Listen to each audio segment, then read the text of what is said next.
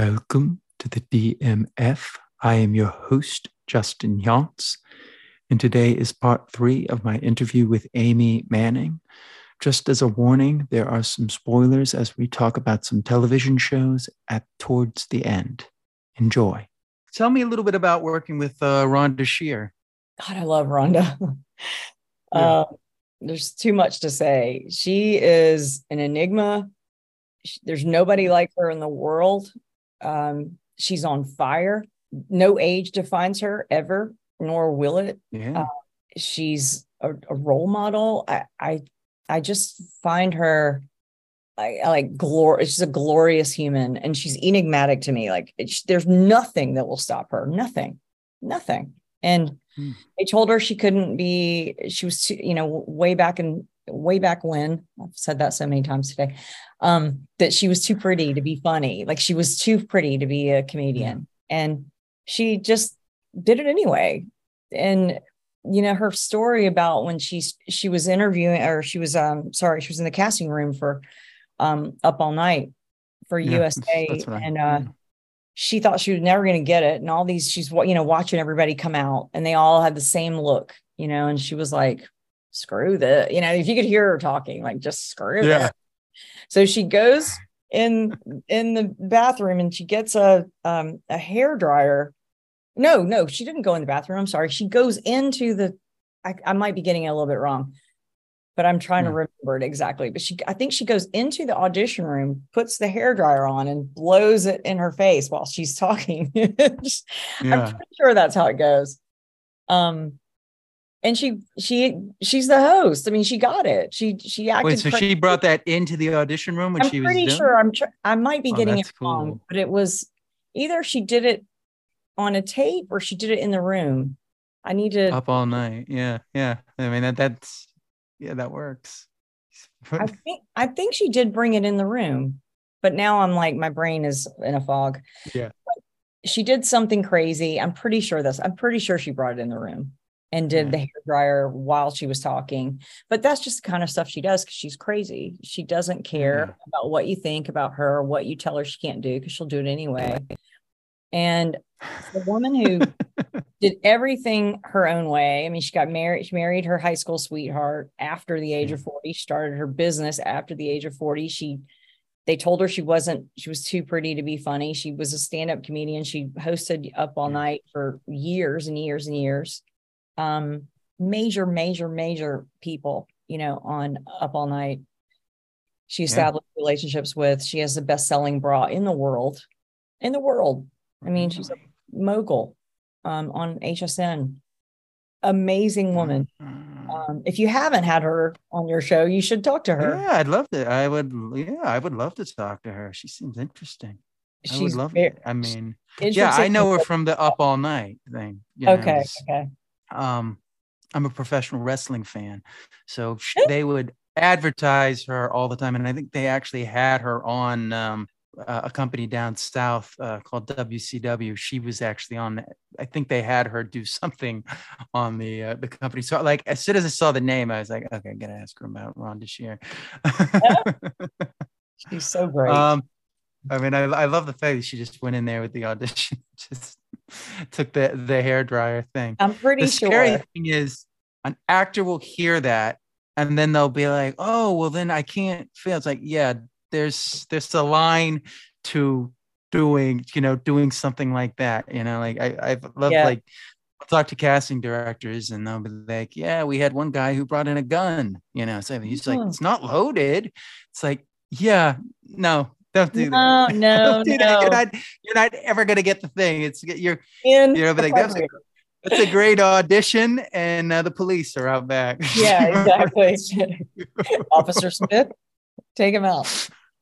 There's somebody that said that a homeless guy wandered in and he was like really good, and then we realized, wait a minute, I don't think he's on this thing. He wasn't on the list. He's not on the list. Let's get him out of here. He's probably crazy, So yeah. People say it's hard to get an audition.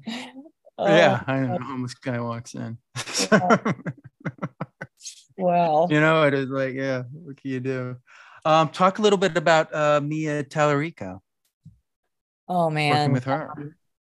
She's lovely. She's in the age where she is coming out of being a child Disney star, and known Yeah. for a role that she was on for so many years on Good Luck Charlie, and becoming a young lady. And it's just been, Yeah. it's been, I've been honored to be a part of, the family, so to speak, as a manager, and watching that and helping that grow. And I feel the weight. I feel the weight of it, and I'm honored to be here.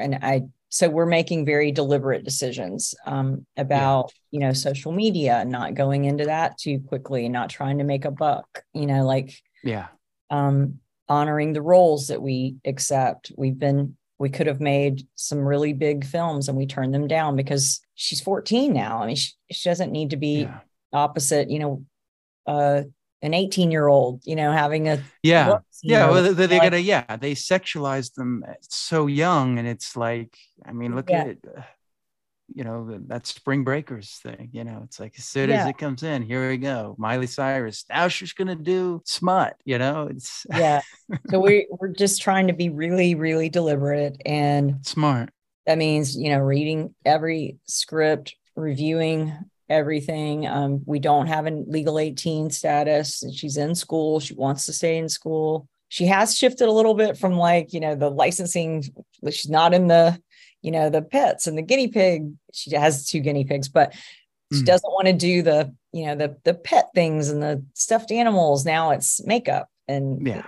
so the 14 is that's understandable. It's, yeah, at one point you're playing with Barbies. Now you're, right. And then you're looking at now fashion, it's makeup, talk phones. Yeah. skincare. So things are changing, but she just accepted a lead role in a film, and we're really excited about it, American Summer. And we're looking at, just how to grow her business and how to grow her brand, but also to let her be a child. And so that falls on me. And so I'm kind of remembering, where things were with Paris, and wanting to look at her trajectory, because she can do whatever she wants. She could be that big, but she needs to, her mom wants to make sure, Claire, that we're doing it the right way, and that, we just let her be a kid, not grow up too fast. So I was going to ask you a little bit about CASA. Oh yeah. Do you want to talk a little bit about that? Court appointed special advocates. They, I've been working with them when I was in LA, and then I started working with them here in Georgia too. They're wonderful, wonderful people. If you don't know anything about them, I would definitely look into it. They're advocates for children in foster care. So when children in foster care go into court, they've basically been either, ripped from something familiar, from their family, they're in a really, really emotional situation, and they don't have anybody speaking to the judge on their behalf. And that's what court appointed special advocates do. And in some states, they're called guardian ad litems. So in LA, they're called CASA. In other states, some states, they're called guardian ad litems or GALs. And that has no indication of sex. It's you don't have to be an attorney or a male, female, anything. It's just you're just a volunteer, and you have to go through a training program and then be appointed by the court and accept a position with the court. And then you do the research on a case. So you come in just like an attorney, and you're appointed to the case, and you interview family members, you do search with everything, you fill out a case report for the judge, and the judge looks at you in court just like an attorney or anything else. I mean, they take your opinion like gold. I mean, because you're speaking for the child, and the child tells you, that's the goal. They tell you what they want and what they're feeling and and then you figure out, is this a good situation? Are they parentified? Are they doing this? Or what's going on? Do they need a better educational plan, or do they need counseling? And then you advise the judge on their behalf. And it's a wonderful thing. And every kid in the foster care system could have a CASA. That would be ideal, but there's just not enough. There's not enough to go around, especially in LA County. So you're lucky if you get one. Yeah. So they try to, appoint them in most of the, severe cases, but it's an emotional position. But it's heavy. You've got to put in the time and the dedication to it. And but the judge, there's nothing like it. They actually really, when you put in all the work and you spend all the hours and they really listen to you, it's really nice. The judges in children's court are like nothing I've ever seen. They're the most amazing in any state. Here in Georgia and in California, they have the most love and patience for these kids. I've never seen anything like it. Just amazing individuals. But anyway, CASAs serve an amazing purpose, and they're something that I think a lot of people don't know enough about. And so I brought Kathy Hilton into that. She was an ambassador for Los Angeles CASA, and we did a big event there.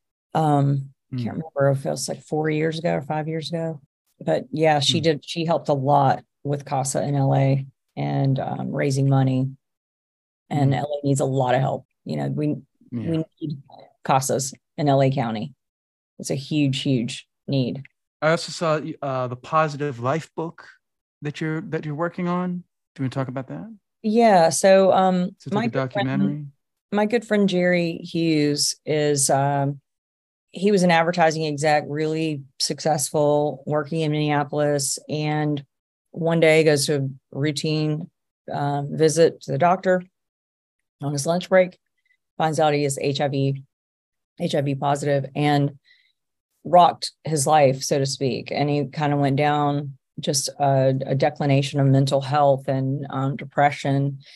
And when he woke up on the other side, he decided to become an advocate and get his life together and become a global advocate for HIV and AIDS, because he realized there's just a lot of miseducation and misinformation. And this was the first global pandemic. It was before COVID. So, there wasn't anything bigger than HIV and AIDS. And now it's taken an even further step back behind COVID. We've kind of forgotten about it, but it's still there. And there's just a lot of people now living with it because of, drugs like Dovato and other things that can just, make it virtually undetectable, the virus undetectable.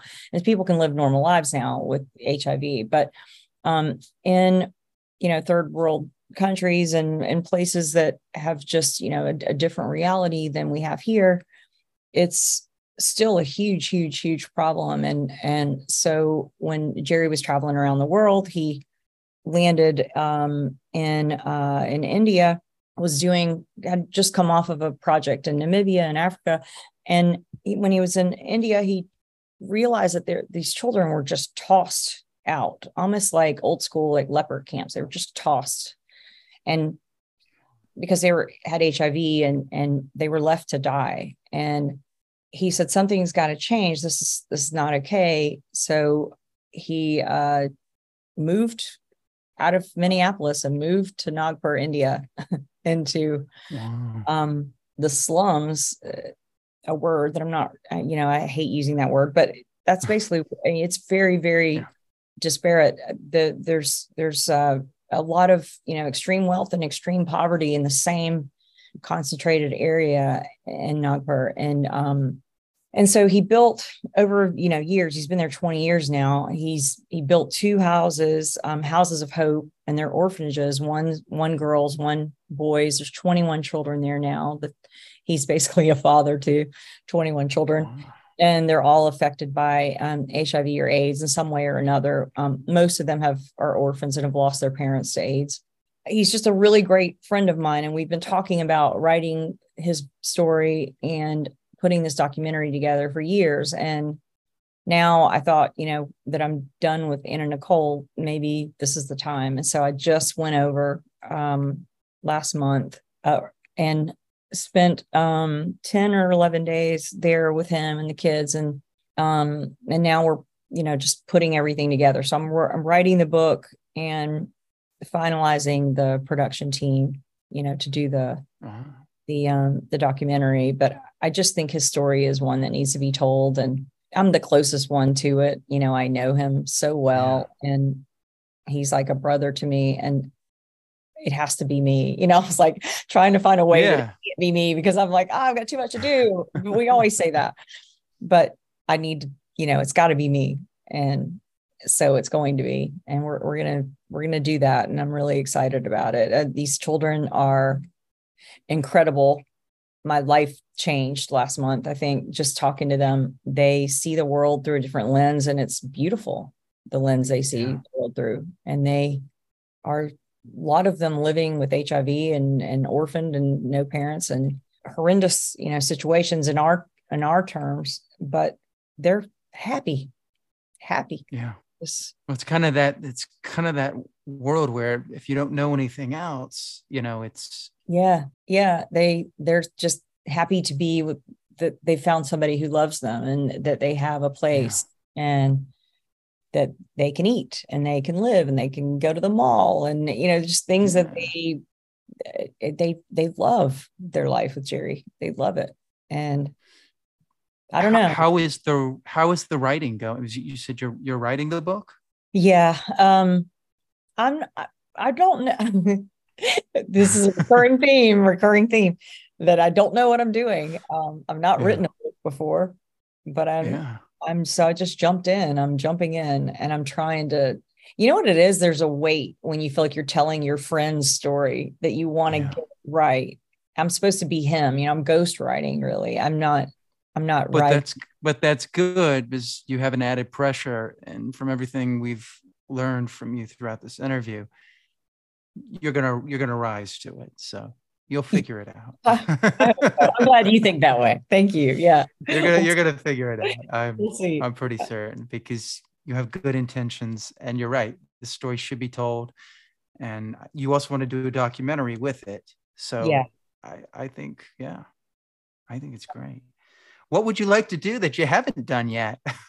God, I want to produce some more shows and get some more things on television. I feel like, you know, with this writer strike and impending possibly SAG-AFTRA strike, like, some things need to change. Like, and some, you know, we can all sit on aside and complain. And so I don't want to do that. I want to just say I'm hopeful that I can do the things that I want to do. I think there are always challenges, but just like Reese Witherspoon does, you find another way around it. You feel like there aren't roles, you go make the roles. You feel like there's not a way for you to get here, you go make a way. You try another way, try a window, try another door.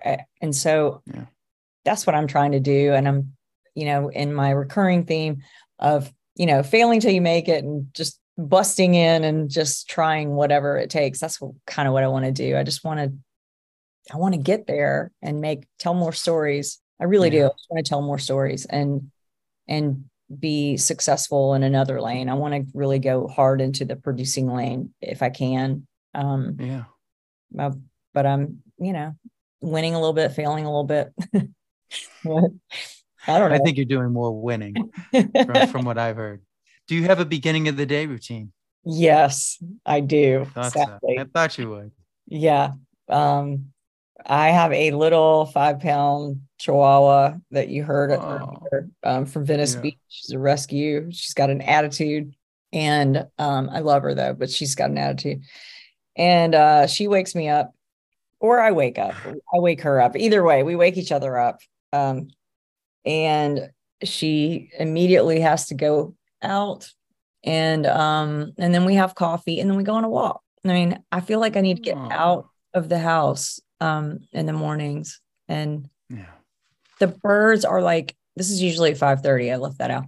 The birds are crazy at 5:30. Have you ever heard birds at 5:30? They're really awake, like awake at 5:30. Oh, in the morning? Yeah. They are very, they're it's dark, but they're awake. They're so loud. I don't know if I've often wondered if it was just because the city is more quiet, or if it's just because, you know, that you can hear them better, but I don't think so, because they're really loud. I think it's that the birds, you know, I mean, they're not like us. They don't, you know, stay up past a certain day. You know, when it becomes dark, that's they're when in bed at a decent hour. You know, Yeah. They're not like us where it's like, oh, do I have to get Yeah. up They got now? to greet the Really? sunrise. Yeah, I don't birds don't know. do that. Yeah. Sun up, sun down. So that's So not a, that's not a very good like businessy ritual that I just told you, but it's what we do every day. But I feel like it sets me yeah. in mind for business because I think if you just get Yeah. out your own way, if you look at your phone, you jump right into your email, you jump right into your No, don't do that. laptop. That's like the worst thing you could do because then you become like a rat on a wheel and it's like Right. you can't be as productive. I try not to. For me, I read affirmations and I meditate, then it's like, okay, now I'm ready to, look at the emails of like Yeah. what it's Yeah. gonna be like, So that's your so I morning know routine meditation. You do that? meditation, reading, reading affirmations, writing in a journal. Like I'll get a dream or whatever, and I'll be like, oh, I got to write about that, or I'm not going to remember that, Yeah. and I'll write about that. It's kind of like the artist's way thing, except I'm not Yeah. writing 3 pages, just writing 1 page. Yeah. Yeah. Yeah. No, I love that. I love that. I found that Um. walking has gotten the Yeah. active part out. And then I go through I don't Yeah, and know. then I will go to the gym and I'll walk. Just do a Yeah. little light walk up, look at emails. Yeah. Me too. Do you have a nighttime routine? Not really. Every day's different for me, I feel like.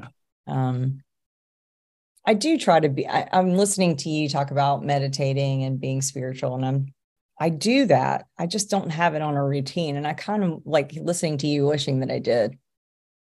I schedule it in whenever the feeling Yeah. hits me. And I got into that lack of a routine maybe through Yeah. COVID of just kind of wandering through whenever this feeling hits me and having that flexibility to do whatever I want. But I think there is also something magical about having a routine. Like I had to do that Yeah. with myself for writing. I had to put myself into a routine. I had to schedule it. Yeah. And every writer I've talked to told me, if you don't do that, you won't get it done. And Yes. so I feel maybe like I need to do that. And listening to you about meditation, maybe I need to do that, Yeah. schedule it. I've got some meditations I can give you that will Yeah. be that don't take a long time. I mean, I used to try to do an hour and I was like, what am I doing? I'm like looking at the clock. This is not helping me, I would just feel like it would just be like a test to try, and I'm like, this is painful. I can't keep doing this. And I did it for like a year before Really? I was like, I can't keep doing So it. I now you can't just use keep making myself. I mean, I still meditate, but I guided. don't make myself meditate for like, I would sit in that chair back there and Uh, just put the headphones on and listen to Joe Dispenza's work and put myself through it. And, sometimes I would fall asleep in it because you would be so, in such a meditative state. But right. I don't know. Now I try to be more open about it. I mean, it's interesting. The pandemic actually gave me structure. I feel like I had no structure before the pandemic. So the pandemic made me like create structure of like, okay, all right, I'm going to do this and do this because otherwise I'm not going to do anything. Isn't that I'm interesting just that going it to affected us exactly the opposite way? I guess because yeah. you work from home before, Hmm? you work from home prior to the pandemic. What happened was I was in New York and I just felt like nothing was going my way. And I was starting to kind of get where I wanted to go. And then the pandemic happened. It was like, okay, what do I do now? So then I just started, reading books on, self-help and meditation. And I came back down to Charlotte. Still got to go back up to New York because I like left all my stuff Oh in my New God. York and just came down here, my brother was down here, my parents, and I found myself more creative and I was able to kind of create this routine that put me in a place. I mean, I just finished a book called Deep Work by Cal Newport. And he talks about how, you kind of want to have like that 3 hours of like really deep work where you're just not distracted and you're really doing. Now the deep work can be whatever. But like, so I kind of try to do that and like just give myself that little bit of time. I mean, this I consider deep work because I mean it's a lot of concentrate, a lot of it. I watch it everything. I So think like it is. Yeah. afterwards, I will be like, just don't touch me. Yeah. It's I just mean, it's just I think because draining, you know. I was I've always worked remotely. I mean, for the most part. There's a couple of times I didn't, like Polar and the Nike job or the stuff and whatever. But for the most part, I've always worked on my own schedule. And so the pandemic didn't change anything for me except for everybody else was doing exactly the same thing. So things became like just chaotic in that sense that like I don't even have to do that. I don't even have to go anywhere. I don't have to do anything. It got worse. So then I was like, well, I can kind of do whatever I think it made me just kind of do whatever I want whenever I want on my own time, which a lot of times was also because I'm very creative from 12 to 4. I like being awake from 12 to 4. And then I also like getting up at 4:30 or 5:30. So that's that. Which means during the day, like there's got to be some sleeping in there.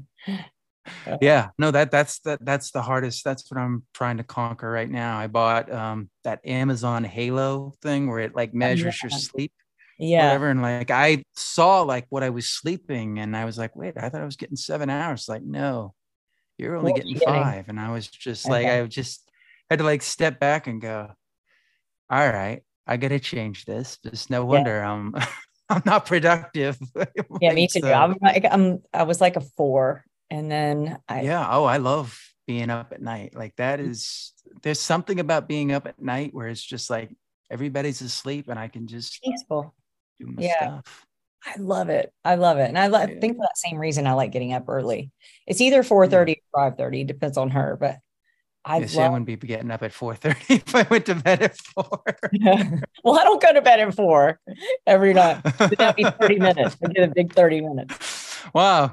That was a long sleep you had there. Yeah. 30 minutes. These are different days, obviously. Yeah. What are you reading right now? I'm not reading anything right now. I'm reading a bunch of scripts and fun reading. I've got a pile. I looked to the right. That's what I did. I was like, why did I just do that? Because there's a pile of scripts. I'm behind a little bit. I do like to read. I normally do like to read, and I always have something. But right now, it seems like I'm so behind on a lot of client stuff that I need to get caught up on. For the same reason that we both said we don't take meetings unless we've read the material. I've got meetings and I've got material that I need to read and read. And we're in some read show up like I thought it was good. Did you read it? I kind of I think literary management has changed me in that I don't read anything else. I just read scripts and projects all the time. But it's no, that's what all managers say and agents. It's like that's the same thing with casting directors. You just read. They say that too. All day. Reading scripts all day. Yeah, it's true. But I mean, if you like it, then if you like it, then it's fine. Yeah. This problem is when you're reading scripts that aren't good, then now it's. Well, I tell now it's not fun. My producers in LA, like if you get through the first 20 pages and you're miserable, or even the first 10 and you're miserable, like just put it down. Just give me a pass. Like just give me a pass coverage. Like don't waste your time. I don't need to know what it's about if you hated it. Like if you really hated it. That was horrible. And then this guy does this and whatever. Just pass. Just go ahead and that's a pass. What do you mean you didn't like it? There should be a lane for hard pass. Great. Which is horrible. What are you listening to right now? Music wise? Yeah. I mean, that shouldn't throw me for a loop, and it does. I don't really know. It's hard when you put it on the spot. It's like, what do I like? I like music. Like Ed Sheeran was on the Today Show this morning. That was nice. Yeah. I don't know. I'm like do you like Taylor Swift? No, I'm not really a Swiftie. No, really. No Swiftie. Are you a Swiftie? I believe it or not, I am. You Believe it, are? I am. Wow, I think it's really cute. I'm I like, mean, I think I'm in awe of her. Let me say that. I'm in awe yeah, of you were her. talking about somebody having her stuff together. That to Wow. do all she's doing, that stage show that's like 3 hours. Incredible. Like and I heard that she performed like in the rain, wherever she was the last time, Yeah. for hours and hours. She is amazing. Should And I think, change the song and do a song that involves the rain. I mean, she's a consummate performer. yeah, I think she's amazing. I just don't, I wouldn't, Yeah. feel right calling myself a Swiftie because I don't know any, I don't know a lot of her songs. I know some of them, like the big popular Yeah. ones, but Yeah. I don't follow her like that. But I think, am I in awe of her? Hell yeah. She's tremendous. Yeah. And the thing is, like they were saying this morning, I was listening to Hoda Copy on the Today Show, and she said something that resonated with me. She said her her fans feel seen. I thought that was really Yeah. beautiful. Yeah. No, you can. What is it? Brendan Kane or whatever, who wrote a book about social media. He worked with her early on, and he said even early on, it was all about, is this something my fans want to do? Yeah. So I think that's one of the reasons why she's continued to grow. And you were talking about somebody who also, rebranded herself. For a Yeah. minute there, she was this, and then she completely rebranded herself. Same thing, Yeah. same thing with Paris. Yeah. She took that time and changed everything around. What are you watching now? Oh my God, what am I not watching? I'm watching everything. I really love Silo, which is crazy Hmm. because I'm not a sci-fi person, but I fell into it and I try to watch everything I mean, I'm always watching. Succession. I love Succession. I'm so sad that Yeah, what did you think of that? That was. I'm so sad. I can't even handle the sadness. Like every time it's Sunday, I'm like, oh my God, it's not good. Spoilers. What did you? Yeah, what did you think of? What you think of that ending? You've seen it, right? Yeah, I've seen it all. I Okay. just said spoilers. Spoilers again. Yeah, right. The show will be ruined What for you. everybody wants to say something about it, right? Because we're sad that it's over. Yeah. But I thought it was a great place to leave it. I mean, Yeah. what else do you do? I tried to be critical of it for a moment, and then I thought, what's there to be critical? Like, Yeah. you feel his pain, you feel they left it at a beautiful spot, I thought. Well, I just remember like watching it and like I'm like, okay, there's 15 minutes left. Something's happening here. He's not getting that. Right. He's either going to have a huge fight and get the company, or he's not getting the company, because it's like there's no drama here if Yeah. he doesn't have something here. And I'm like, we got like 15 minutes left. Right. Well, because we've been so accustomed, right, to having something big cliffhanger happen at the end, because that's what you do, and waiting for the net. And I was waiting for something cliffhangery to happen, like so that we're hanging on to the net because you think it's going to come back. And then when I realized it was almost like that sadness, it's really over. Like nothing. But at least it wasn't like, Billions. I think they've done enough. I think they need to, end the show. I got bored with Billions. Like I think there's certain shows like that I get bored with at a certain point, and I can't watch it anymore. And I think, I don't know. Succession, I was not ready for it to be over. But the creators really weren't ready for it to end there, but they saw it and they were like, it's Tom. They were like, Tom is going to be he's the succession.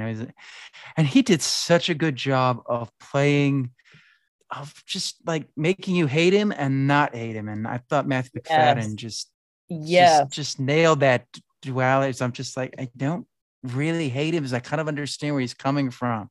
Right. He was so well written.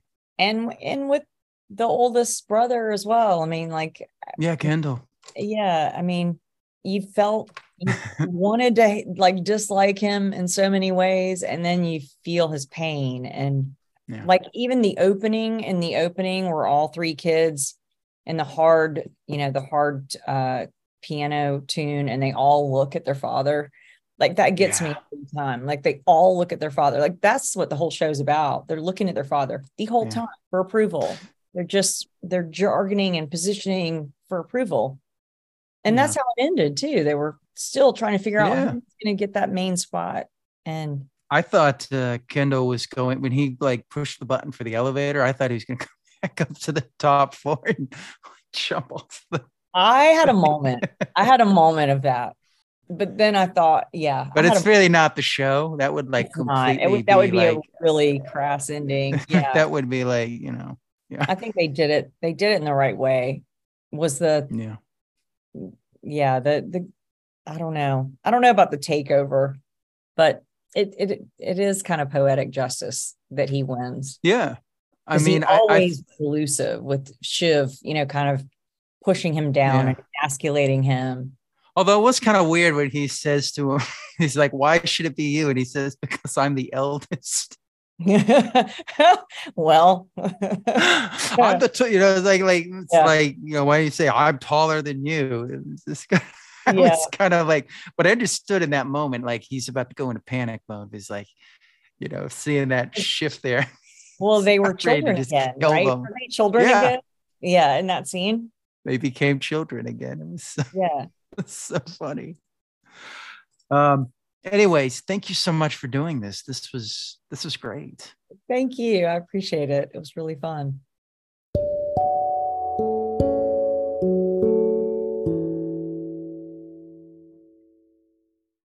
Okay, that about does it for this episode. I want to thank Amy Manning for her time. Please like, share, and subscribe. And consider checking out the YouTube channel. As always, you can find me at Justin Yachts. And I will see you next time on the DMF.